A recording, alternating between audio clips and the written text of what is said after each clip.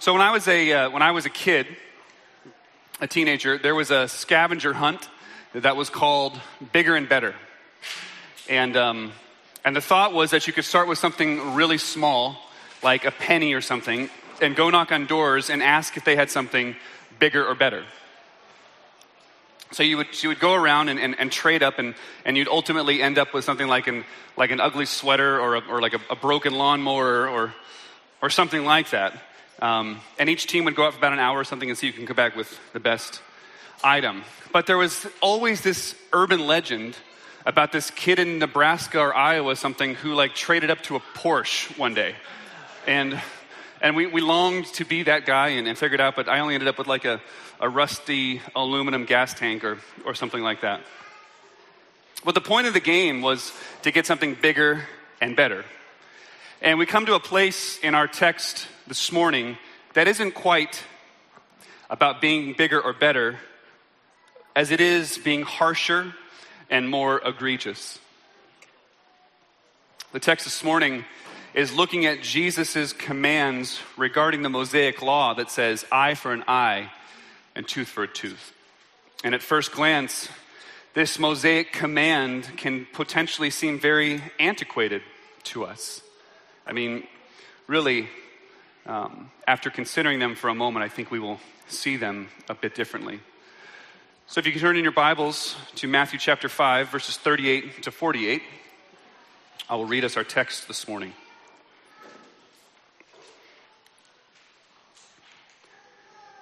You have heard that it was said, an eye for an eye and a tooth for a tooth. But I say to you, do not resist the one who is evil. But if anyone slaps you on the right cheek, turn to him the other also.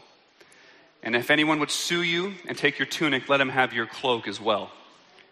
And if anyone forces you to go 1 mile, go with him 2 miles.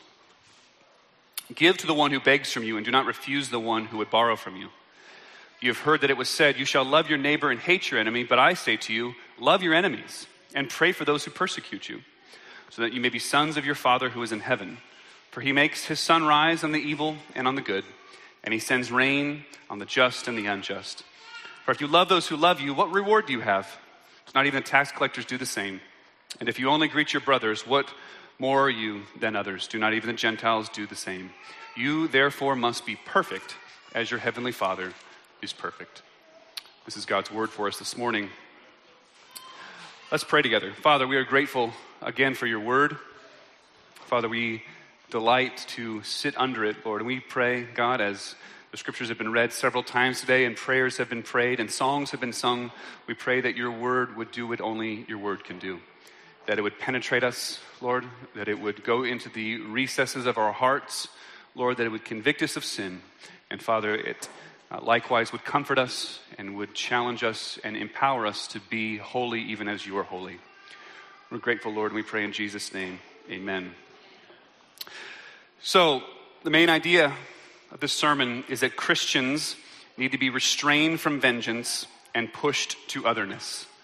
Christians need to be restrained from vengeance and pushed to otherness. And we're going to look at that in 3 points. Number 1 is the need for restraint. Number 2 is the problem of vengeance. And number 3 is the challenge of otherness. The need for restraint, the problem of vengeance, and the challenge of otherness. So this morning we come to our last set of You Have Heard It Saids. And by the end of today, Jesus will have given us 6 different commands. And these 6 commands, I take he considers to be vital to the life of the Christian and vital to the life of the Christian community, the church. Now, this principle that we have here, eye for an eye and a tooth for a tooth, it comes to us from Exodus chapter 21. And this is what's known as the law of retribution, or in the Latin, lex talionis. And it means eye for an eye. And at first, it may seem, as I said earlier, that this rule may seem a little bit old-fashioned or out of school or out to date, potentially. But first, I think it's necessary for us to think about this age-old command here in 2 different ways. First, this law in the ancient world, this eye for an eye, tooth for a tooth, was absolutely revolutionary in the ancient world. Because what this law did is it totally leveled the playing field. It totally leveled the playing field. Look, in the ancient world, if you were a rich man or a king, say, and you killed a poor man's cow or something, then it would be a small matter. It wouldn't be a big deal. There would be a disparity of justice there.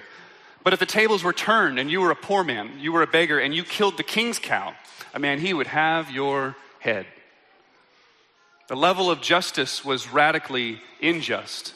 And so this law here was actually radically progressive in its day. This law saw the massive dignity and worth in every single human being. It protected the rights of everyone. This law said that a slave is equally entitled to the protection of law as the richest man in the land. So this law, eye for an eye, tooth for a tooth, in the ancient world was absolutely progressive. It was radical in nature. It leveled the playing field. It said that one is not more important than the other. That justice needs to be exacted. That just because of your status or your position in life doesn't mean you have therefore the right to exact more justice than is due. And then if you're a poor man, or if you're one that has little or no rights in the land, you are likewise protected. And our systems of jurisprudence today are largely founded on this great principle. But the second reason that this eye for an eye, tooth for a tooth is important is because contained within this command is a principle that the New Testament is constantly driving at. There is one main difference between a Christian and a religious person. A Christian understands the inwardness of sin. A Christian understands the inwardness of sin. Just a few verses back and a few weeks ago, our brother Severin preached to us from Matthew chapter 5, verses 20 and following, where we read this: "You have heard it said to those of old, 'You shall not murder, and whoever murders will be liable to judgment.' But I say to you that everyone who is angry with his brother will be liable to judgment." Jesus is saying in Matthew 5:21 that there is little to no difference between murder and an insult. He's saying in some degree that it's all relative. Or in this text, why is there such a need to be restrained? Why is it necessary for the Mosaic law to contain with it the law of the lex talionis, the eye for an eye, tooth for a tooth? Because the Bible is always commanding to our weakness. The Bible never, or rarely, if I can think of any place, commands to our strength. There's a place where Paul says no one ever hated his own body but loves it. The point is, you don't need to tell a man to love himself. The Bible instead speaks to our weakness. And there's a massive tendency in our hearts to not exact justice, but rather to make the other person really feel it, to really hurt.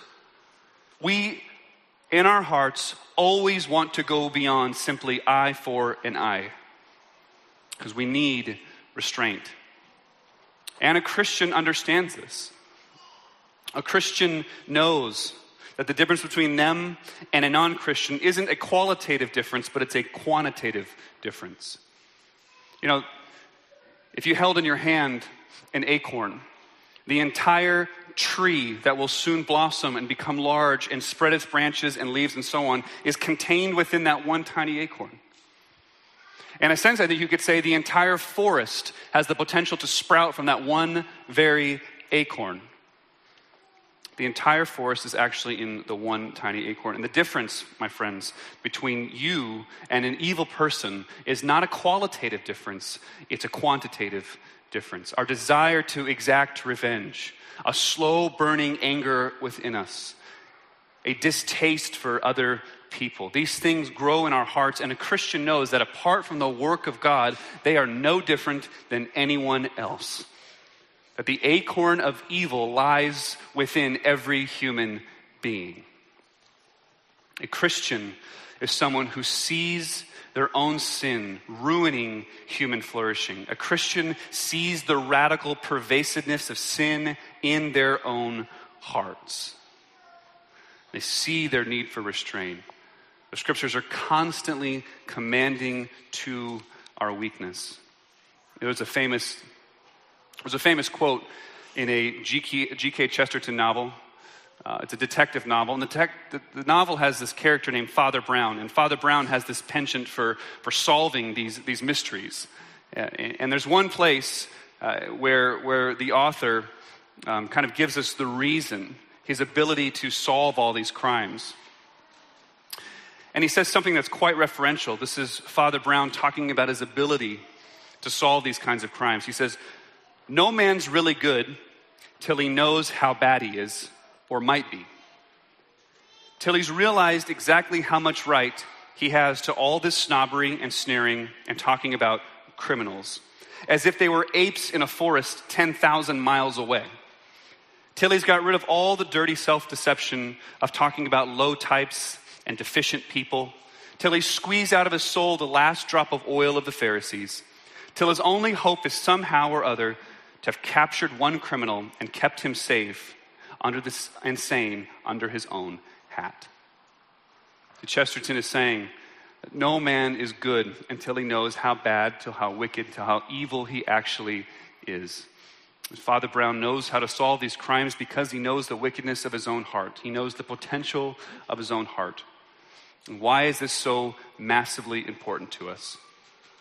Because, my friends, unless we see that the seeds of the worst sin reside in us, then we will never be able to truly embrace the radical love of God for us through Jesus Christ. And to the degree that we continue to see the depths of our fallenness, we will experience the great love that the Lord Jesus has for us in the gospel. I've been walking with Jesus for about 15 years now, and I still see the recesses of my heart that make me cower. I see my own potential for sin. I see the things that I think about other people, the things that I'm able to actually still do, areas of pride, hatred, self-justification. And unless we understand the radical nature of the gospel is that when we were enemies of God, that's when Jesus Christ came for us, loved us, and died for us. And as we progress through the Christian life together, be it 15 years or 20 years or 50 years or 60 years or 100 years till the Lord tarries, we will continue to experience the radical pervasiveness of our own hearts.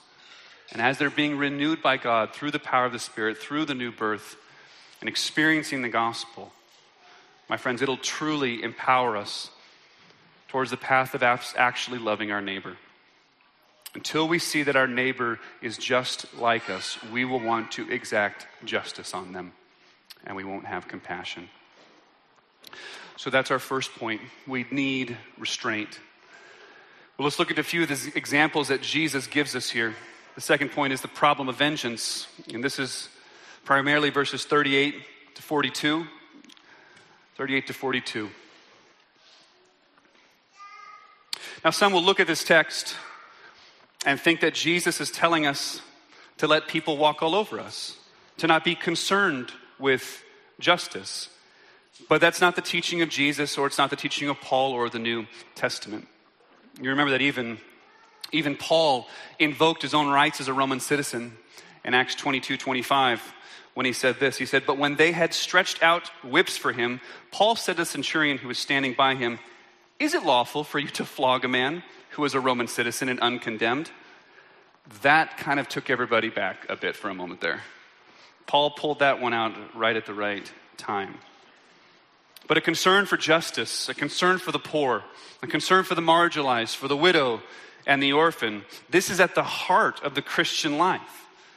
It's not what Jesus is talking about here. Further, I think it's helpful to see that Matthew chapter 18 helps to give us categories to nuance Matthew chapter 5. Matthew 18 gives us nuancing categories to understand this text. Matthew 18:15 says, "If your brother sins against you, go and tell him his fault between you and him alone. If he listens to you, you have gained your brother. If your brother sins, go tell him between just you two." Don't you see, the principle in Matthew 18 is nuancing the principle in Matthew 5. Because the principle in Matthew 18 is always for the sake of the other person. It's never to exact justice. The purpose of Matthew 18 is always for the sake of the other person, not to exact justice or revenge. I would suggest to us that if you're angry or bitter or frustrated, then you are not in a place to confront someone in the spirit of Matthew 18. Even further, as a church, if we are bitter or frustrated or angry, then we are not in a place to exact church discipline on someone. Only when we are not harboring a grudge or harboring bitterness or frustration or licking our wounds will we be able to actually practice Matthew 18 correctly. Because the principle of Matthew 18 is always that it is for their sake and not yours. It is for their sake and not yours. And we need to, and you need to deal with your own bitterness through the gospel first. Not deal with it through another person. So what is this text talking about? This text is talking about laying down your perceived rights in personal grievances. Laying down your perceived rights in personal grievances. Look, it says if someone slaps you on the cheek, turn to him the other also. And the way that before I say that, to slap someone on the cheek is not some kind of act of like somebody's trying to kill you or something, okay? A slap on the cheek is simply, it's an insult. And the way that the text reads, it's almost as if someone with the back of their right hand has smacked someone on the right cheek. It's an insult. This person is dishonoring you. This person is speaking ill of you. This person is taking from you a certain kind of glory. This person is shaming you. This person is backhand slapping you, saying, you fool. You're a moron. You don't get it. You don't understand. And what Jesus is saying is that when someone insults you, there must not be any desire in us to save any face. There must not be anything in us to claim our own reputation or status. But that's not how we react. That's not how I react. I react with, don't you know who I am? Don't you know who you are? Don't you know what people think about you?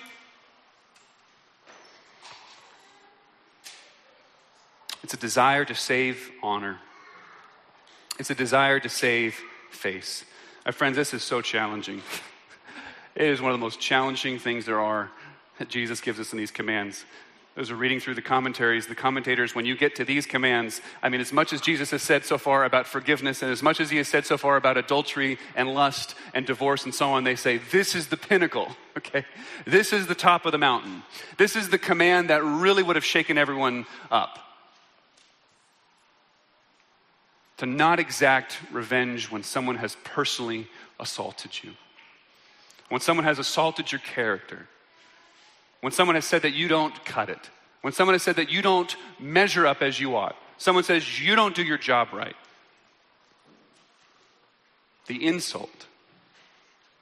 The honor taking. The shame that comes. The other example here is someone that wants to take your tunic. He says, give him your cloak also. Now your tunic, most people in the ancient world wore two garments. So your tunic was your undergarment, and your cloak was your coat. So in a sense, he's saying, if they want your underwear, give them your shirt too. And the overcoat was the thing that kept those that were particularly maybe more poor, that kept them warm at night. And Jesus is saying, just give it to them. Just give it to them. The other example, he says, if someone wants to go with you 1 mile, go with him 2. This was the right of a Roman soldier. It was the right of a Roman soldier to have someone carry their armor for 1 mile, but no further. They could say to someone, you need to carry my armor, you need to carry my gear, and you need to go with me 1 mile. When Jesus is saying, go with him 2. Lay down your own honor. Lay down your own rights. Imagine that scene for a moment. I mean, you're going about your day. You're going about your regular business, and someone who has a higher status than you is a Roman soldier, and he says to you, you need to stop whatever you're doing right now, and you need to carry my stuff for me for 1 mile. It's demeaning. It's shameful. And Jesus is saying, don't take up your own rights with personal grievances. The point that Jesus is making for us here is he's saying a Christian must take any and all pains necessary to preserve the relationship. any and all pains necessary to preserve the relationship. Jesus is saying, don't insult when slapped, verbally or otherwise. Don't let a grudge allow you to shut the door on the relationship. That's what verse 42 means, the fourth example. Give to the one who begs from you, and do not refuse the one who would borrow from you. As much as it depends on you, you're the one, we're the one that bear the brunt of the insult. Not taking pains to exact justice back on someone else. And then, my friends, when we understand the principle in Matthew chapter 5, are we then enabled to actually serve our brother and sister with the principle in Matthew chapter 18? You know, this is so challenging. It's so challenging for me. I think the way that it comes out in my own heart is to want to see other people fail. To want to see other people fail. People that have said ill things about me or the church and leave and go do their own thing. This subtle desire within me to be justified in our actions. To see someone else, I think to myself, if that person fails at their endeavor, then I will be justified in the decision that was made. It's so wicked. It's so wicked. It's particularly challenging when it happens to you. When you fail and you see someone else kind of licking their lips, saying, I'm now justified in my decision. My judgments about this person were correct. The way I insulted them is now justified because I'm right, because they're failing in their endeavor. And Jesus is saying that must be eradicated from the Christian community. That must not be the way among you. The non-Christian says, never again. I will never let you do that to me again. But Jesus is calling us to a standard that is impeccably high, where we say, look, I know what you did to me was wrong. And I'm not going to fight for my own rights here. I'm not going to seek to regain my honor here. And anytime you want to be friends again, I'm ready. The principle is that the Christian never seeks their own honor and always leaves the door open for reconciliation. My friends, as we were talking about this joint service together and thinking about what text I should preach to us as two congregations potentially coming one, I just realized that the text we were coming to within our normal preaching program very appropriately addressed the issues that we're going to be facing. As two churches that come together as one, we need to remember that this text here is not speaking to isolated individuals. The Sermon on the Mount is given to a community of people. And if the Bible is always speaking to our weakness, then we ought not be surprised when we are offended by each other in the next several weeks, the next several months, or even the next few years. Look, it's simply going to happen. It's just going to happen. If the Bible commands to our weakness, then this has got to be one of our weaknesses. We ought not be surprised when we actually are offended at some turn. When our rights, when our reputation, when what we thought was going to happen, or so on and so forth, is missed, is slighted, our preferences seem to be swept under the rug, and so on.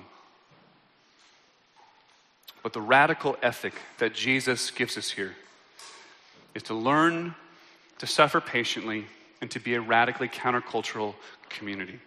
I mean, the songs that we sang this morning it's almost as if we could just sing the songs again, and they almost preached the sermon for me.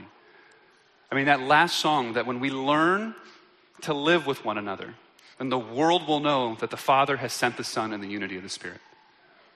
When we learn to lay down our own preferences for one another, we don't hold on to our own rights. We don't seek to insult back when insulted. And the watching world says that is absolutely radically different than anything else. And that's what the church is supposed to be. A church is supposed to be a radically, holy, different kind of community. A community where people don't lick their wounds. Where people don't exact judgment and justice back.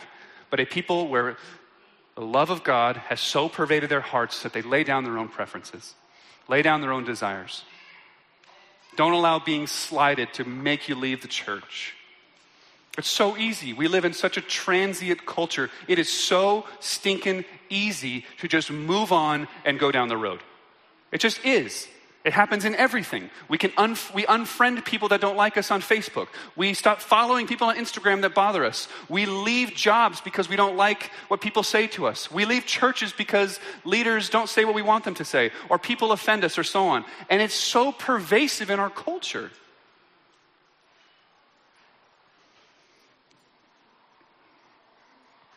Our highest aim as one new local church is to learn to love and know one another.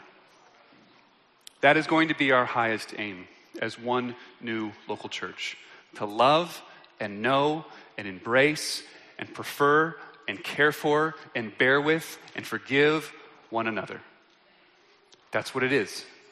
And my friends, as a new church, the word church in the New Testament doesn't mean a building. Church means a gathered people of God. That's what the word means. So anytime we gather, whether that be here, whether that be Ron Russell, whether that be a park, but we gather in the name of the Lord, and we are gathering as a church. Because of this preeminent need for us to become one people, I suggest that we need to merge sooner than later. This holding off for longer doesn't seem to be potentially fruitful for us, which is why the elders from both churches have encouraged us to make this decision on June 25th. Rather than waiting till the end of the summer, it seems that if we make this decision, we lock arms together, we get in the boat together, there's an opportunity for us to actually be the church to one another, to actually be this radical community that Jesus is calling us to be the kind of people that the world around us in this neighborhood and in our neighborhoods don't understand. Because they don't understand, how can this younger church want to pair with this older church with these older people? It's incongruent in their thinking. It's incongruent in their mind. But it's the way of Jesus. And it's the way of the New Testament. Second, the elders from both of the churches have suggested that when we come together after June 25th, that instead of spending the summer here at Lentz Baptist Church at this building, that we spend 2 months at Ron Russell Middle School. And the purpose for that would be to simply focus on getting to know one another, to loving one another. Rather than focusing on the needs of this facility in the months of July and August, it seems more prudent to us to spend the time at Ron Russell Middle School where the meeting house is just not the issue for us for a season. And then we can spend July and August objectively looking at, okay, what does God have next for us? Because as the gathering church, this is what we know. We know that we've been praying for a building for 5 years, and it seems that the Lord is giving it to us through you. That's amazing. And we're grateful to God for that. We're grateful to God that He's answering our prayer. He's answering our prayer through the people and the members and the faithfulness of Lentz Baptist Church. And now we know as elders and leaders that the task before us is to figure out how do we now move forward in the next season of fruitfulness. How do we best use this facility for the kingdom's sake, for His glory, for the good of the people around us? And it seems wise and prudent to spend the months of July and August at Ron Russell Middle School rather than here. As I was talking to James about it, he suggested to me that I could make a little joke about how the fact that Ron Russell Middle School has air conditioning. Well, I leaned over to my wife about 15 minutes ago and I said, well, I guess an hour ago, and says, does Ron Russell Middle School have air conditioning? And she's like, no, it doesn't. So that can't be one of the selling points. I also know that when Brandon came in this morning, he said, hey, Sev, can someone turn on the AC? There they are. Rather, the best way we can focus this summer is on our relationships. So that's the second point. The second point is the problem of vengeance. And I'll lead us to our third point, which is the challenge of otherness. The challenge of otherness. But I say to you, this is now 43 to 48. Love your enemies and pray for those who persecute you. And I know that some of you could potentially hear this text and this command from the Lord and say, wow, how impractical can you be? How impractical is it to continue to forgive people and let them to continue to walk all over you?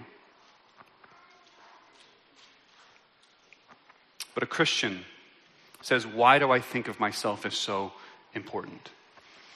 You know, there's a tendency, some of us spend our lives sort of spinning ourselves into a cocoon of our own making. We spend our lives closing ourselves off from relationships, isolating ourselves, keeping ourselves from ever being hurt again, not wanting to forgive people, saying, you did this once and never again will I let you do that to me. And so we isolate ourselves. We build walls around our lives. Listen to C.S. Lewis, a quote that we've read many times, but it's so powerful. To love at all is to be vulnerable. Love anything, and your heart will be wrung and possibly broken. If you want to make sure of keeping it intact, you must give it to no one. Wrap it carefully around with hobbies and little luxuries and avoid all entanglements. Lock it up safe in the casket or coffin of your own selfishness. But in that casket, that safe, dark, motionless, airless casket, your heart will change. No, it won't become broken, but it will become unbreakable, impenetrable, irredeemable. To love is to be vulnerable. My friends, it's impractical to not turn the other cheek and to love because of what it actually does to you. To isolate ourselves, to build walls around ourselves, to prevent ourselves from being hurt and wronged and mistreated is not the path to our heart truly flourishing. Our challenge is to embrace others. Look at verse 46. For if you love those who love you, what reward do you have? Do not even the tax collectors do the same? I mean, the principle is obvious. We are drawn to love those who love us. We are drawn to love those who like us. But what reward is there in that? Jesus is saying. He says, of course you love people who like you. Who doesn't love people who like them? Who doesn't love people who say nice things about you and think you're funny and think the things that you have to say are interesting and so on? Who doesn't like that? You know, my friends, I read this sociology report this week, and they're coming out all the time. But this one was, again, on social media. And how social media is creating a context where we can constantly create an image of ourselves in our own making. We can constantly create an image of ourselves in our own making. And it's rapidly changing the way that we actually interact with other people. It's making us to be people who only interact with people who like us, who are like us. We can so quickly throw up images on Facebook or Instagram of a party or of a hike or of a casual afternoon. And all along we simply create this facade of reality that isn't really our lives. That's not really what our lives actually consist of and exist of. But we create this facade, and then people like it. And then we like what they like. But there's no actual depth to the relationship. And further, we're creating an image of ourselves that doesn't actually exist. And we're allowing our egos to be stroked by people that say that they like us, and they like us, and they like us. But what reward is it to be liked by people who already are like you? There's no embracing of the other. Sociologists are noting that social media is not creating the problem in as much as it is the occasion for the problem to manifest. It's not creating the problem within the human heart in as much as it's allowing what's already existing in the human heart to come out. The problem is that we are a narcissistic people by nature. That's the problem. We're a turned in, sin is an inward curvature on the self. Instagram didn't make you a narcissist. Your father Adam made you a narcissist when he fell.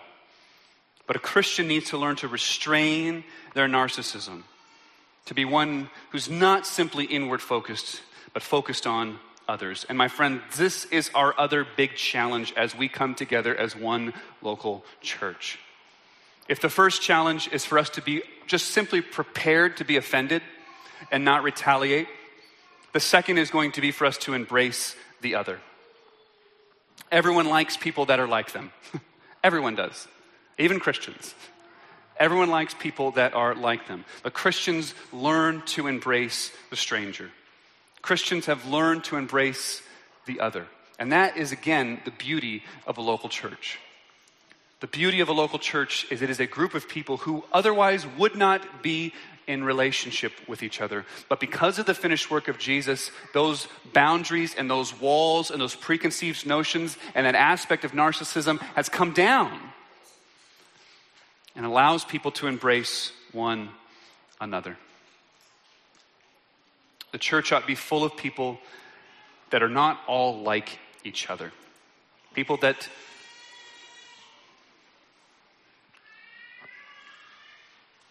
are simply different than we are. Our worth, my friends, our worth must be in the fact that Jesus Christ has loved us and gave himself up for us. Friends, look at verse 48 as we come to a close here.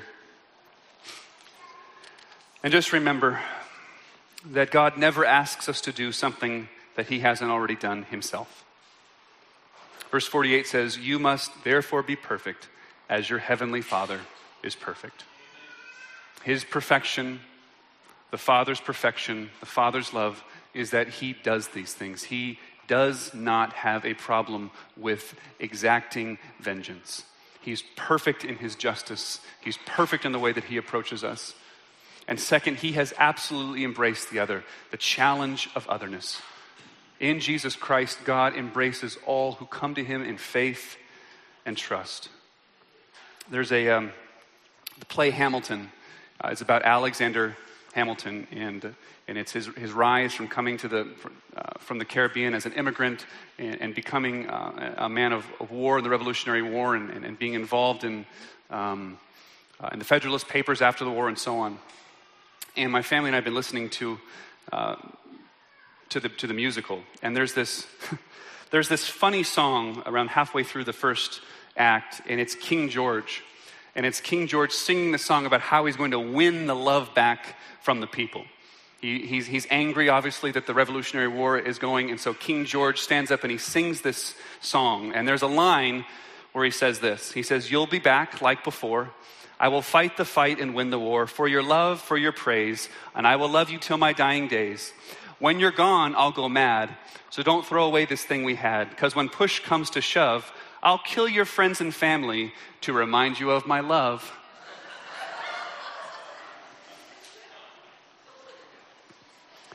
My friends, that is not the way of our Lord Jesus Christ. Chris read this verse in his prayer. I'm going to read it to us again. It's 1 Peter chapter 2, verses 22. "He committed no sin, neither was deceit found in his mouth. When he was reviled, he did not revile in return. When he suffered, he did not threaten, but continued entrusting himself to him who judges justly. He himself bore our sins in his body on the tree, that we might die to sin and live to righteousness. By his wounds you have been healed." My friends, he did not kill your friends and family to win your love back for him. He himself was crucified for your sake to win your love. He didn't exact vengeance after he was slapped by the Roman guards when he was blindfolded. He didn't seek vengeance when he was abandoned by his friends in the garden. He didn't seek the vengeance after being nailed to the cross when he could have called legions of angels. He embraced the other on the cross. He called out to the true thieves.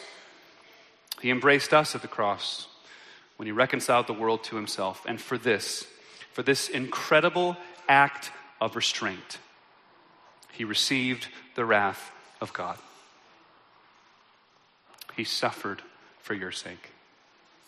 My friends, take it into your hearts. Let it melt you. Let it mold you. Let it change you. Know that the Father has sent the Son in the unity of the Spirit because of his great love that which he loved you. And let it pervade our hearts and let us make us to become a local church and a people who are marked by the character of God, that we might endeavor to even be perfect as our Father in heaven is perfect. Let us pray. Father, we are grateful for your word. We are grateful of the great love with which you showed us. Our great example, the Lord Jesus Christ, our Redeemer, the Lord Jesus Christ. We're grateful for his work. We pray that it would produce fruit in our lives. We pray in Jesus' name. Amen.